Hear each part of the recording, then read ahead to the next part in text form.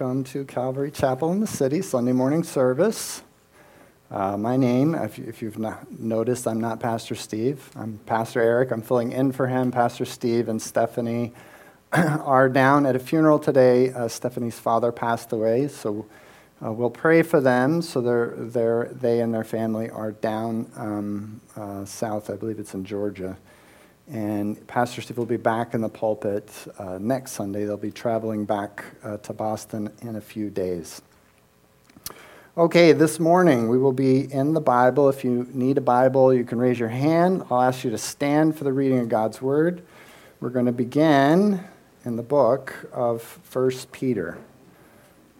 1 Peter chapter 5 and verse 13. Ushers will be coming up to hand out Bibles. Raise your hand nice and high. If you'd like a Bible, they'll get you one.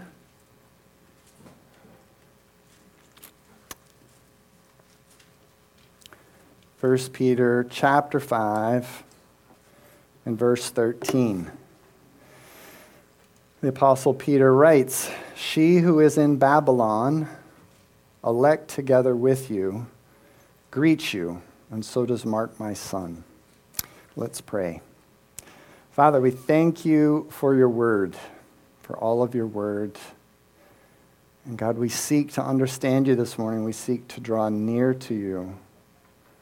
We pray, Holy Spirit, that you would come amongst us and open our eyes to the mysteries of the kingdom of God, to understand our age and our calling and our purpose in it. God, I pray where there's confusion and doubt and darkness that you would bring light. And so I pray this, Lord, over the body of Christ. And we pray for Pastor Steve, and we pray for Stephanie. We pray for the whole family that you would comfort them, Lord. That words would be spoken over them this morning in the service they're attending that would encourage them in this time. And we pray this in Jesus' name. Amen. You may be seated. So, 1 Peter chapter 5, verse 13. "She who is in Babylon, elect together with you, greets you." These were the words that Peter wrote in his epistle nearing the end of his ministry. He wrote them when he was living and ministering to the church in Rome, and church history records that it would be there that he would actually die, that he would be crucified at the order of the Roman Emperor Nero. Now we're going to be going through a lot of verses today. You can turn there if you like. You can read them on the projection screen. The next verse we're going to read is Acts chapter 1, verse 6, where it says... Here's the disciples speaking to Jesus. "Lord, will you at this time restore the kingdom of Israel?"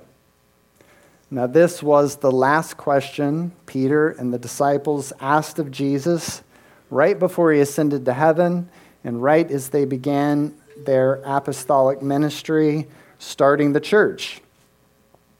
Now, as we read through the book of Acts, and I hope most of you have read through the book of Acts, at least at the beginning, it would seem that the final prophecies of the coming Messiah would be fulfilled. It would seem that the kingdom of heaven, the kingdom of God, would be established on earth in their midst right there at the beginning of Pentecost. In fact, the Pentecost, Acts chapter 2, the Apostle Peter quotes from the book of Joel, an Old Testament prophet who was prophesying of this day, Joel chapter 2, verse 28. It says, "And it shall come to pass after that I will pour out my spirit on all flesh. Your sons and your daughters shall prophesy, your old men shall dream dreams, and your young men shall see visions." And Peter went on to explain that today, what you saw, the Holy Spirit falling on the disciples, they were speaking in tongues at the time, and they were speaking in language that everyone could understand from all the different nations, that was a fulfillment of what the prophet Joel spoke. Then he went on to quote through a rather long passage of Joel, finishing in Joel chapter 2, verse 32, where it says, "And it shall come to pass that whoever calls on the name of the Lord shall be saved. And we know it's recorded in the book of Acts that on that day, 3,000 people gave their life to Christ. Massive evangelistic ministry that happened. Huge number of baptisms. It was just an incredible, joy-filled, exciting moment. But then the very next verses in the book of Joel, Joel chapter 3, verses 1 through 2 says, "For behold, in those days and at that time, when I bring back the captives of Judah and Jerusalem, I will also gather all nations, and I'll bring them down to the valley of Jehoshaphat, and I will enter into judgment with them there." Now, of course, Joel was a Jewish prophet, and the promise would be that God would bring all the Jewish people who had been dispersed all over the known land back to Jerusalem where they would worship God there, and then all the nations that persecuted them, God would judge. In the valley of Jehoshaphat, Jehoshaphat was one of the kings of Israel. And so perhaps many of these converts, and they were all in this experience in Pentecost, they were all Jewish converts. They were Jews who believed that Jesus was the Messiah, and they thought the kingdom was imminent, that the judgment would take place there, and the nations around them would be destroyed, and the earth would be filled from one end to the other with the glory of God, and that peace would reign. But Peter stopped short. He didn't quote these verses. He stopped short of those verses. And what followed in history in the church was something different. It was the persecution of the church. You remember the story that Stephen was stoned to death, one of the deacons of the church. Then John, the brother of James, was killed by King Herod. And the apostle Peter was imprisoned, but he miraculously escaped. And so, as Christians fled persecution out of Jerusalem, they ended up spreading the gospel to all nations. Now, this fleeing from Jerusalem experience would have been very confusing to the Jewish converts. They were expecting Jesus to reign on earth from Jerusalem. But instead, the persecution was happening and they were fleeing. And so, anticipating this and understanding this, the author of the book of Hebrews in parts deals with these theological concerns that the Jewish believers would have. And the book of Hebrews concludes, Hebrews chapter 13, verse 13 through 4. He says to these Jewish converts, "Therefore let us go forth to him," which is to Jesus, "outside the camp," which was Jerusalem, "bearing his reproach. For we have no continuing city," that would be the old Jerusalem, "but we seek the one to come," the new Jerusalem. And in fact, the temple, which had stood for hundreds of years in Jerusalem, would be torn down brick by brick, just as Jesus prophesied it would. And that really within a decade, all of that would happen within a decade, actually, of the martyrdom of both the Apostle Peter and the Apostle Paul, who were killed at the order of the Roman Emperor Nero. Surely, while the kingdom was manifesting, the fulfillment of these final prophecies had not yet happened. But the Apostle John went on to prophesy, and the book of Revelation is mostly directed for that purpose, to help them to understand. He prophesied of a new Jerusalem to come. Revelation chapter 21, verse 1 through 2 says, "Now I saw a new heaven and a new earth, for the first heaven and the first earth had passed away. Also there was no more sea. Then I, John, saw the old city, the new Jerusalem, coming down out of heaven from God, prepared as a bride adorned for her husband." So why does Peter end his letter saying, "She who is in Babylon, elect together with you, greets you"? Well, the she in that passage represented the church. And Babylon in that passage, even though Peter was writing from Rome, Babylon represented exile. And so Peter is making a statement that the church is in exile. And John in the book of Revelation is describing that ultimate deliverance of the church out of the exile from Babylon and into the New Jerusalem that's to come. Now, the language of exile to you, if you're not as familiar with the Bible, may kind of sound strange. But to the Jewish minds, exile was a very common theme of their history, so they understood it very well. Moses led the Jewish people out of the first exile, where they were exiled in Egypt and they were slaves.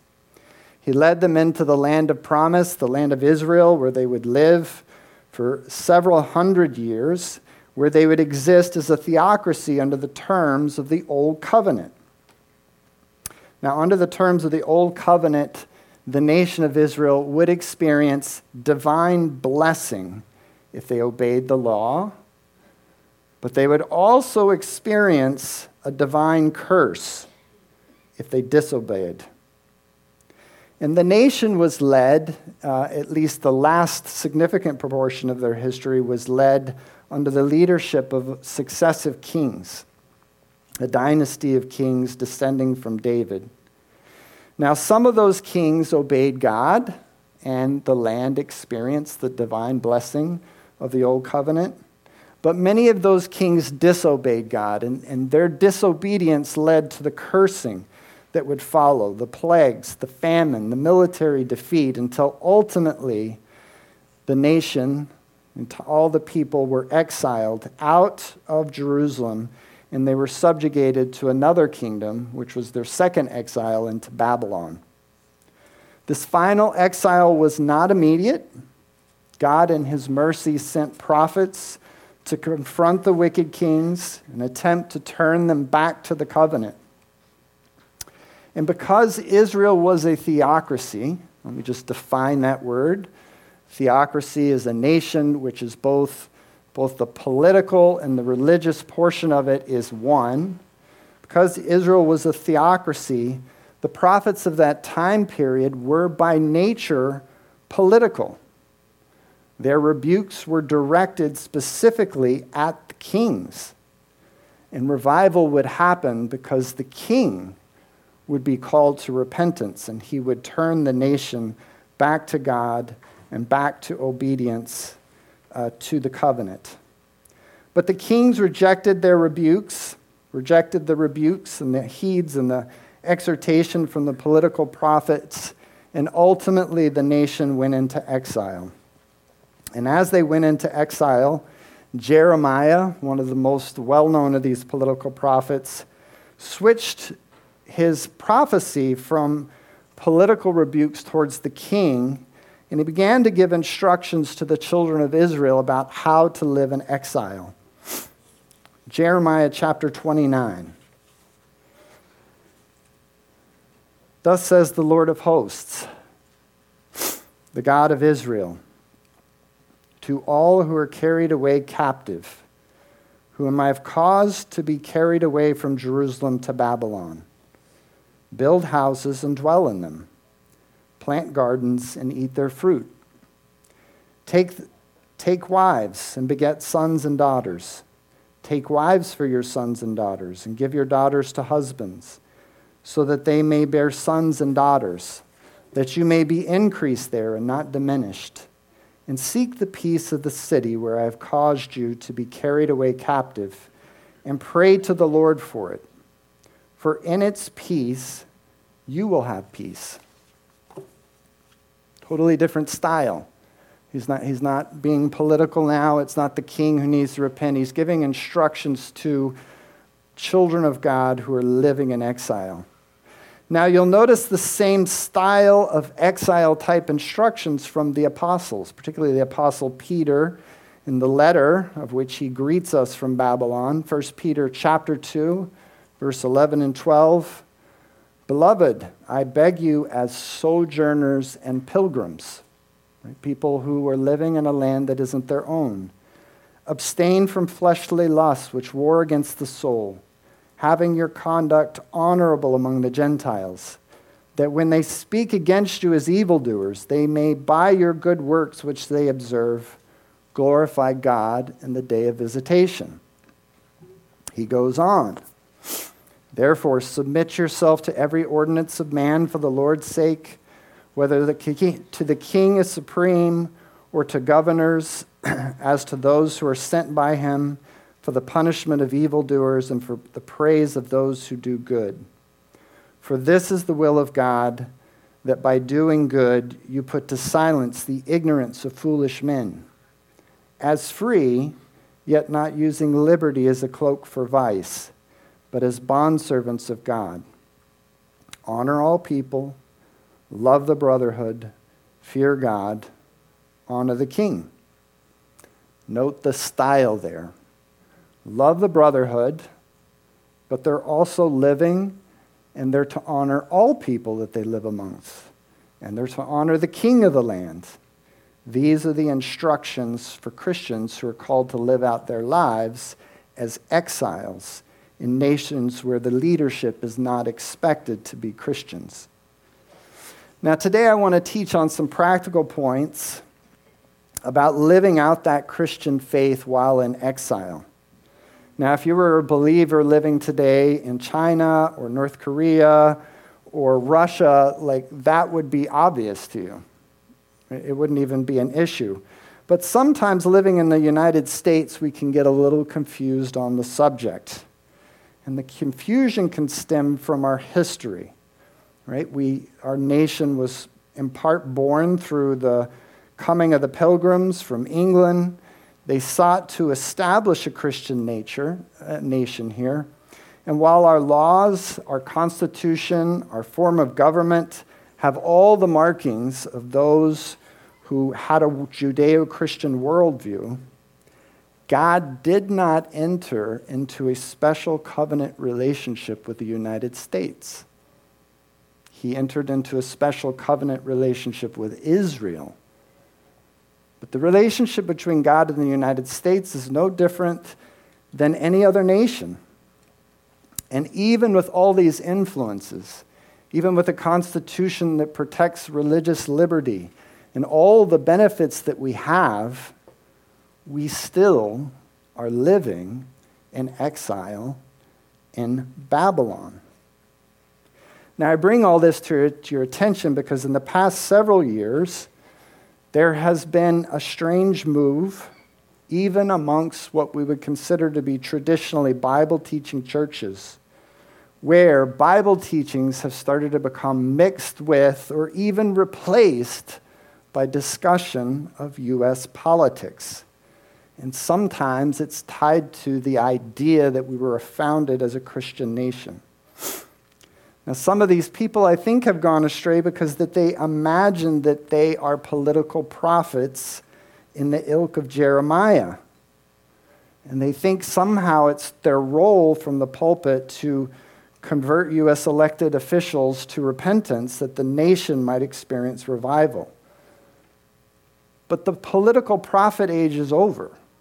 That was for specifically the theocracy of Israel, not for secular governments. So I'm thankful at Calvary Chapel in the city, we don't teach politics from the pulpit. We do discuss political topics that sometimes get tangled up in politics. We're not shy to talk about when life begins. It begins in conception, and therefore abortion is murder.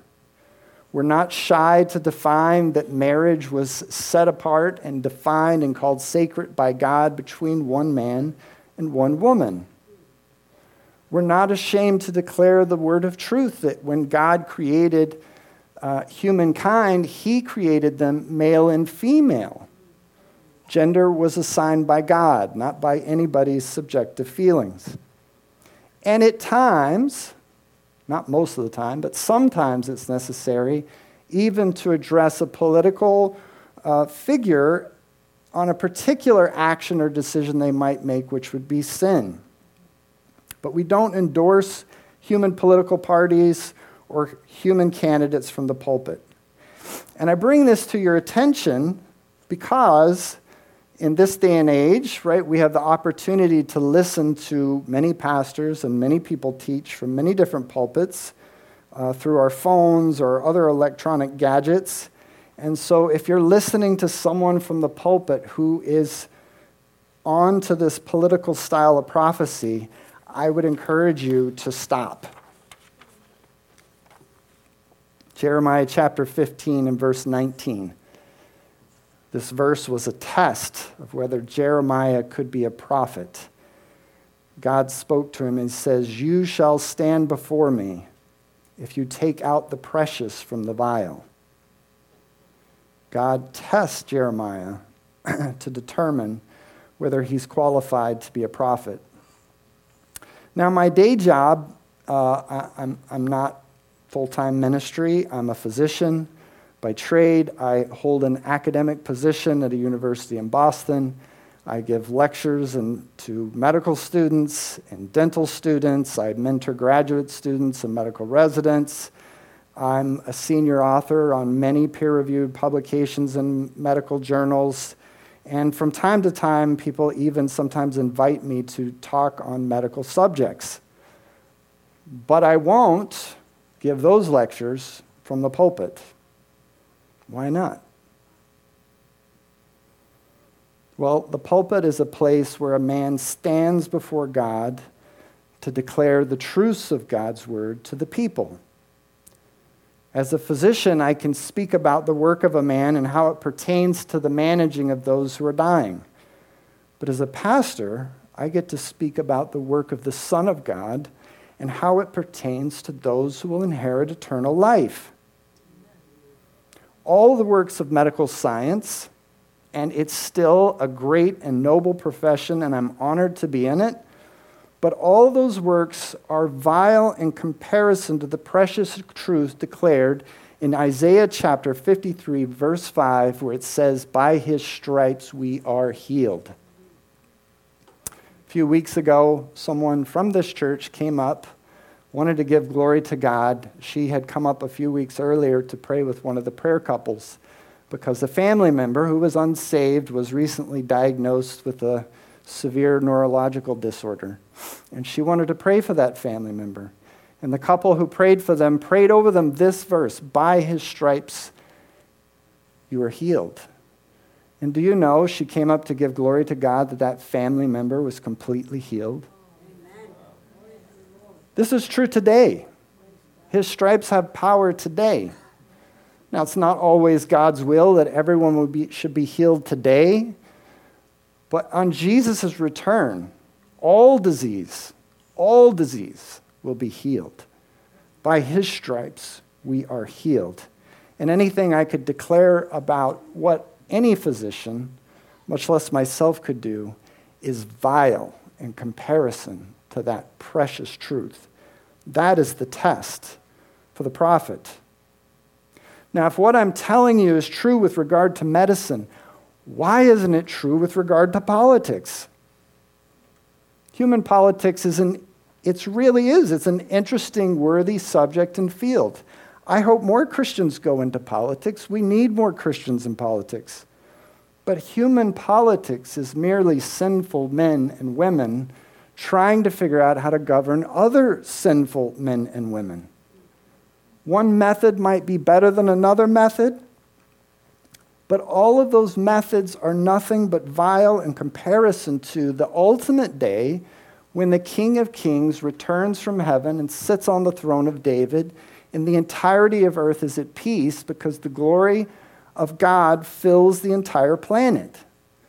So when men of God stand in the pulpits, these are the precious things that should be spoken of. So why am I'm making all of this points, and this is my first point. I have other points to make in the sermon. But why am I doing this? Why am I challenging you to stop listening to so-called political prophets?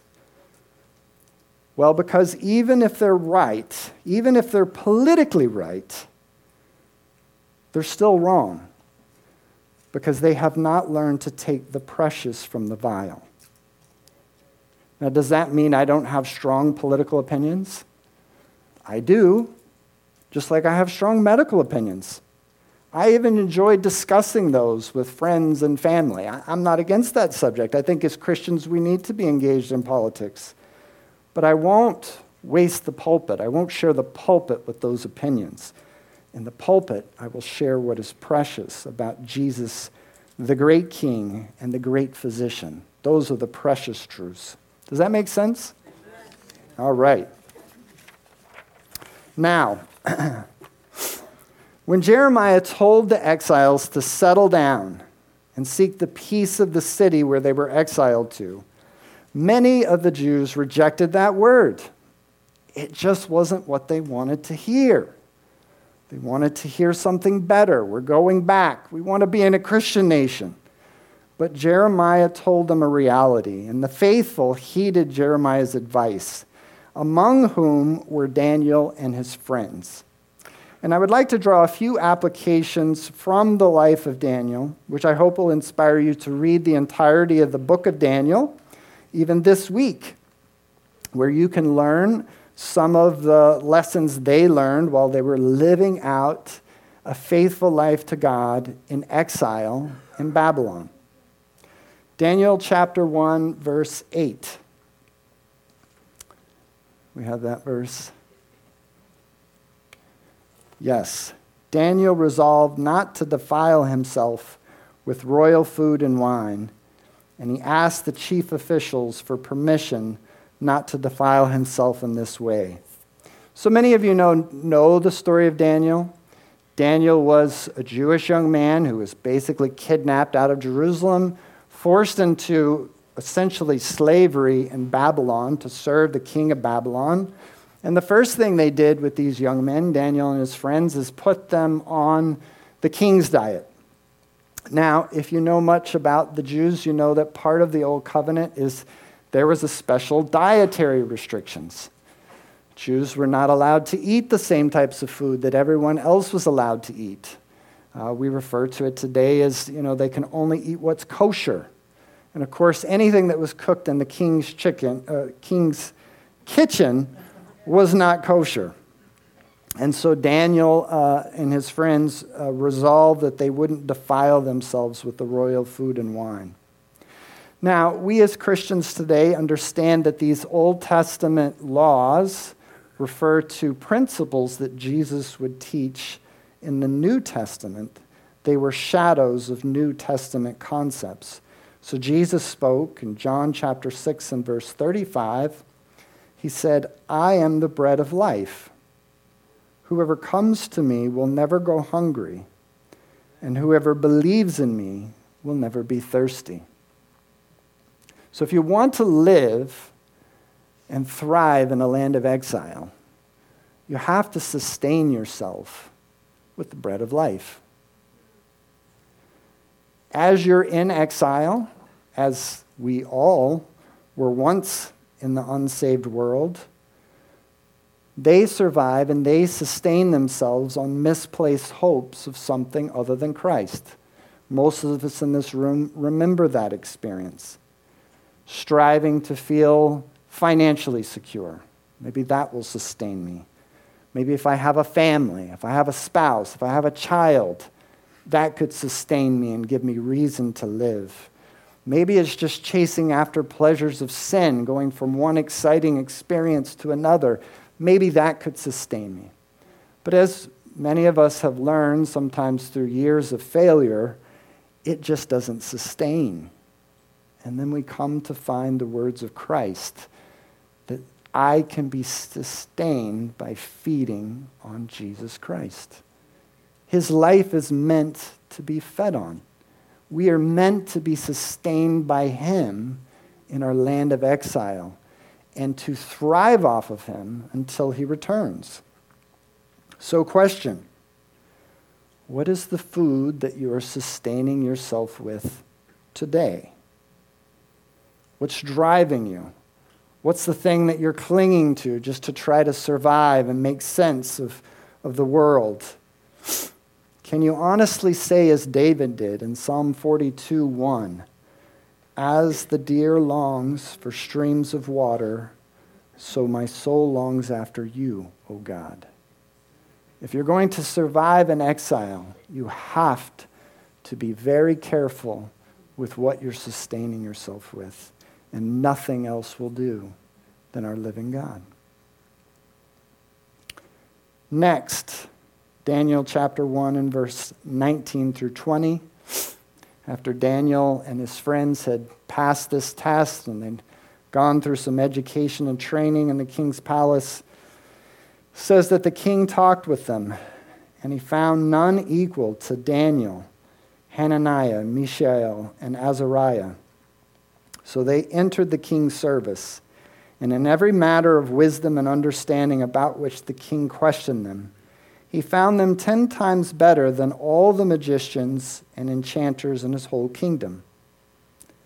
So I'd like you to notice that Daniel excelled in the things of the world around him. Sometimes a very zealous, excited new believer comes up to us, the leadership, and asks opinions. They want to go maybe into seminary because they feel called to ministry. And most of the time, we generally tell them, go get a job. Go get a job that challenges you. Find a job where you're challenged to live out the gospel in the workplace. There are some complicated things in this book that a seminary education could help you with, but probably 99% of the things are so simple you could teach a child. They're just hard to live. And the workplace is the greatest opportunity to go practice trying to live the simple truths of God's Word. I can tell you, I became a Christian 17 years ago, and I've worked in a secular job all that time, and I can't think of a singular week that goes by, including last week, where I haven't failed in some way and had to come back and repent and think through and relearn how to obey the simple teachings. I get angry. I say something unkind, or I think something unkind that I really want to say. And it's just, all of that stuff is still there in the workplace. All that does is it brings the reality of who I am. There was a time where I thought, man, this job is making me carnal. That's not true. I was already carnal. The job is just exposing my reality. And it's creating an opportunity for me to learn how to live out the simple teachings of the Word of God. Seminary, unfortunately, it's almost like an adult child who never leaves the home. They never learn the responsibility of having to pay rent or paying utilities or whatever, and their own natural maturity gets blunted because they never learn how to be independent. In seminary, although you might learn a lot of facts about God, quite oftentimes the people who come out are sort of spiritually stunted because they've not had to just work amongst the pagans in Babylon. So being in a job is very important. It's an opportunity for you to grow. Now, Daniel not only was in the midst of pagan Babylon, he not only worked in the midst of it, but he excelled there. And it's impossible to excel in a particular field without cultivating an interest in the subject. So I've been a physician completely out of training for the past 15 years, but I regularly invest time to learn new things. Sometimes that time that gets invested is actually outside my regular working hours. I need to do that. That's a spiritual thing, to improve my skills to become a better physician. Colossians chapter 3, verse 23 through 24. And whatever you do, do it heartily as to the Lord and not to men, knowing that from the Lord you will receive the reward of your inheritance. For you serve the Lord Christ. That includes what you do in your job, Calvary Chapel. Question: how would your co-workers or your boss describe your work? What was your last performance evaluation? Do your co-workers think you're lazy? Are you the type of person who goes to a job, figures out what the minimum expectations are, and just does maybe one notch above that? Is that it? Are you subpar in what you're doing?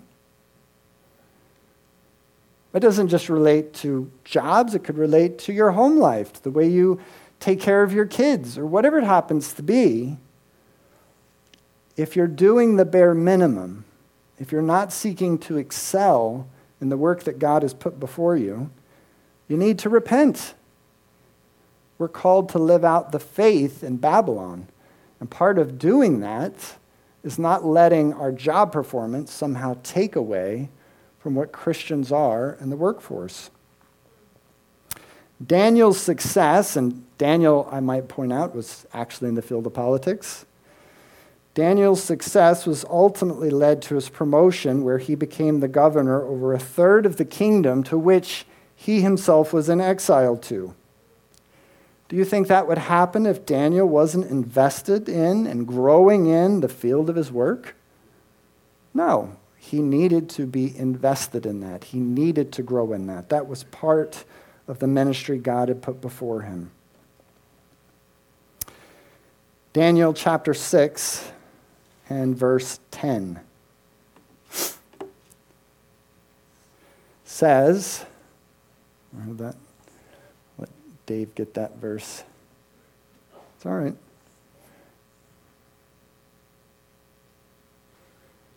Daniel chapter 6 and verse 10. You can also pull it up on your Bible or if you want. It says, Daniel went home to his upstairs room where the windows opened toward Jerusalem. 3 times a day he got down on his knees and prayed, giving thanks to his God, just as he had done before. So from this verse, we learn that Daniel's prayers were frequent. He prayed 3 times a day. We learn that in Daniel's prayers, he was filled with gratitude, even though he was living a life in exile, serving under a pagan king and benefiting a nation that wasn't even his own, yet he still was offering prayers of gratitude. But perhaps more importantly, in spite of all of Daniel's success, and even perhaps the comforts that came with those successes, being a governor, the heart, the direction of Daniel's heart when he prayed remained unchanged. His prayers were offered towards Jerusalem. And of course, for Daniel, leaving that exile, the hope was that they would return into the land of Jerusalem. When we pray, we should pray with hearts directed and focused on the New Jerusalem and on the kingdom of God. So I can't emphasize this point enough. Right? On one hand, I just exhorted you not to be lazy at your job. I exhorted you to be disciplined and thorough and to work hard. But on the other hand, our jobs can also become idols very quickly. What's an idol? Well, it's something you worship in place of God. It's a good thing that we turn into an ultimate thing.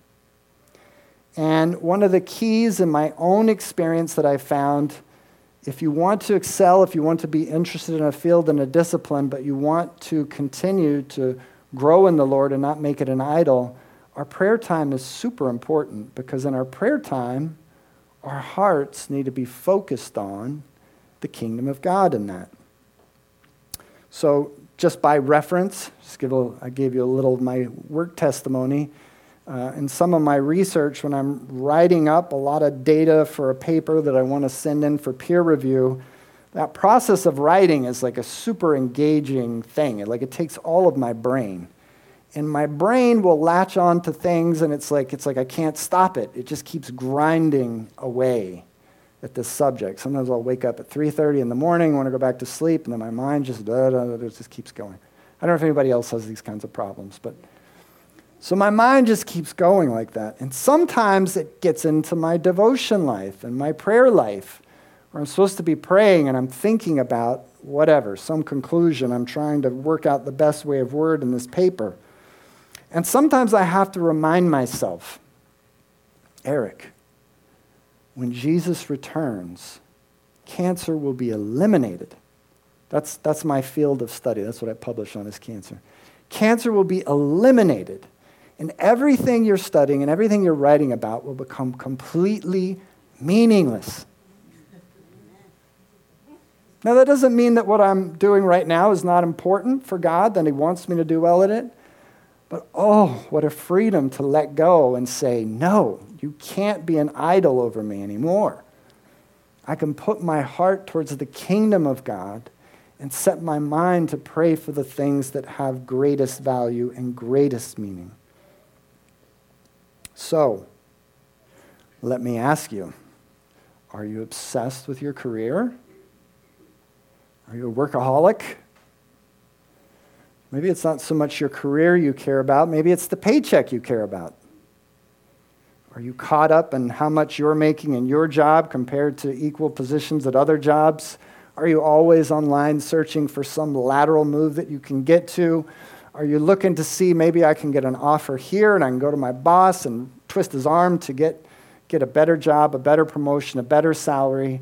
Is this what your obsession is? Well, you gotta come back to your prayer time. What are you praying for? Even our prayers can become deceitful. Why are you here? Are you here just so that God will bless you so you can get a better job? So you can make more money? No. Daniel prayed with his heart towards the kingdom of God. He was ready to forsake all that Babylon had to offer and all he'd gained in it. As the psalmist says, better is one day in God's courts than 1,000 elsewhere. And our hearts have to stay attuned to that. Well, I hope this message will inspire you to read the rest of Daniel and that you will find many other applications, how to live out your life of faith while you're in exile. Perhaps maybe you can even take the stories and the things that you learn in Daniel and draw comparisons and think about the exhortations that the apostles gave us in the New Testament epistles and see how these all point to the way we're to live our lives as Christians in this season, this period of exile, where we wait for the return of Christ, who will ultimately lead us out of this and into eternal life. But before we finish, I want to point out that we have something that the Jewish exiles in Babylon did not have. Matthew chapter 28. Verse 19 and 20. Jesus gave this to the disciples. That's us. Jesus came to them and said, all authority in heaven and on earth has been given to me. Therefore, go and make disciples of all nations, baptizing them in the name of the Father and of the Son and of the Holy Spirit, and teaching them to obey everything I have commanded you, and surely I am with you always to the very end of the age.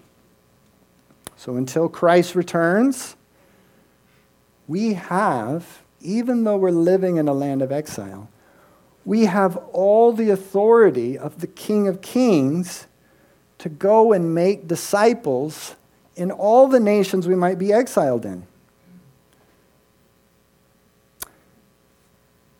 What does it mean to make a disciple? Well, he actually tells you there. It's actually very simple. Teaching them how to obey the commandments of Christ. It's a simple thing to understand. It's a very time-consuming thing to do. I was thinking in my own field, amongst physicians, there's actually a small percentage of physicians who do research. I'm one of them. And I think of maybe one of what I think might be my most significant publication.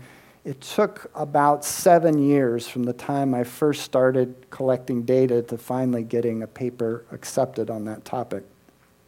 Very long process, a lot of upfront investment to finally get to some end. It's just that's why it's hard. It takes so long. It takes a lot of faith in that. Well, this morning I was on the phone with a young man who's 25 years old. I first shared the gospel with him when he was 16 while he was in prison. Those of you who don't know, I have a prison ministry. I'm a chaplain in the youth prison in the Boston area. He happened to be locked up in the Boston area when I met him 9 years ago. He now lives in Springfield, and he calls me at least on a monthly basis. He's been in and out of jail a few times, but has been out for the past several years. And by the grace of God, amazing things have been happening, and he started going to church.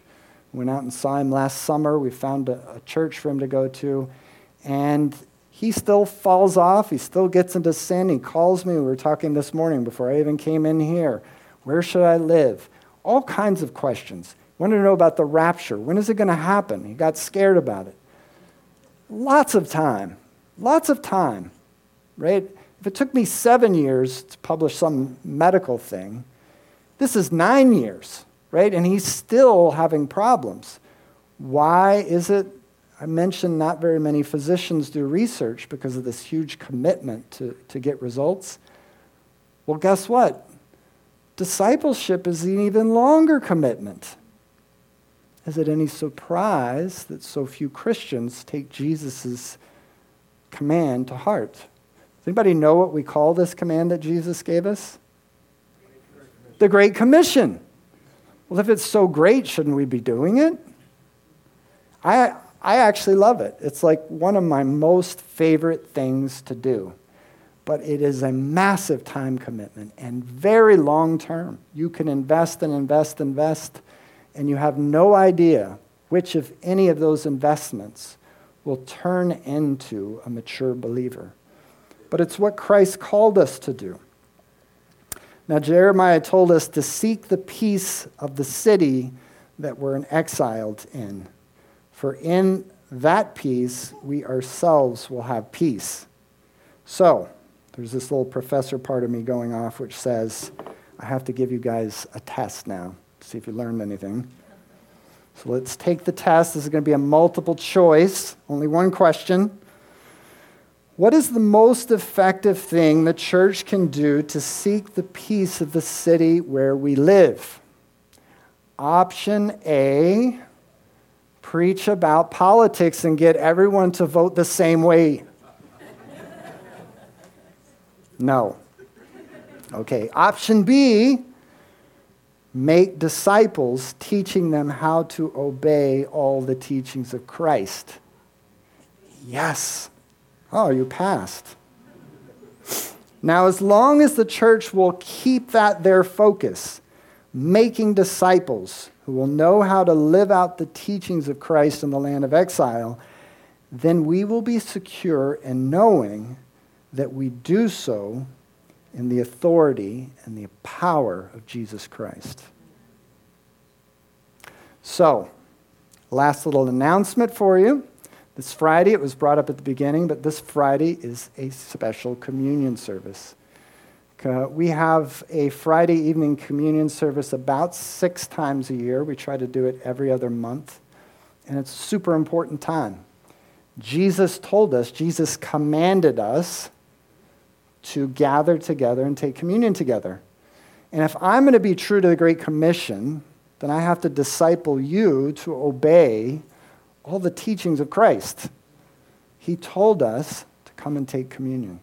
We set apart these services. They're a special time where we really prepare our hearts to unify together, to bring any sin that might be in the dark out into the light, and really set ourselves together to experience the grace of our Lord. And so I want to invite you and challenge you to come out to the communion service Friday night. If you don't know the address, it's in your bulletin. It's not far from here, less than a mile, at the Ethiopian Evangelical Church. Okay, the worship team can come up. I am going to give an invitation. We'll have some prayer partners up at the front. If you need prayer for anything, maybe something in the message stirred something in you you would like prayer for. But I am going to finish with a verse from Jesus. Matthew chapter 10, verse 16 through 20, where Jesus told his disciples I am sending you out as sheep among wolves. That's what he told them. I'm sending you out as sheep among wolves. So be shrewd as snakes and harmless as doves. Beware, for you will be handed over to the courts and will be flogged with whips in the synagogues. You will stand trial before governors and kings because you are my followers. But this will be your opportunity to tell the rulers and other unbelievers about me. When you are arrested, don't worry about how to respond or what to say. God will give you the right words at the right time. For it is not you who will be speaking, it will be the Spirit of your Father speaking through you. Does this sound like Jesus was caught off guard by the persecution that would affect the believers in the first century? No, he knew what was going to happen. Do you think Jesus is caught off guard by some of the political things that are going on in our day and how those might affect the believer's life? No, he knows. And yet the invitation he gives, I extend to you right now. He says, I'm sending you out as sheep among wolves. Will you accept his invitation? Will you go out as a sheep among wolves and live out this Christian faith in this exiled world we're called to be in this season of our lives? That's the invitation I give. If you'd like prayer for anything, please come up and get prayer. And I will close in prayer. Father God, I thank you for this time. Thank you for your word. Thank you, Jesus. You're not afraid to put us in hard situations, but you never leave us as orphans. You don't sugarcoat things. You tell us the things ahead of time so we can prepare ourselves for them. And we want to be prepared, Lord. We want to be shining lights in this dark generation. We want to be a people and a church that you can look upon, Lord, that you can look upon and delight yourself in, Lord. God, I just pray for the words that were said today. God, if there was anything on my lips that was not precious to you, somehow you just erase them from the minds today. That only what's precious would remain, God. Have your way, Lord. In Jesus' name, amen.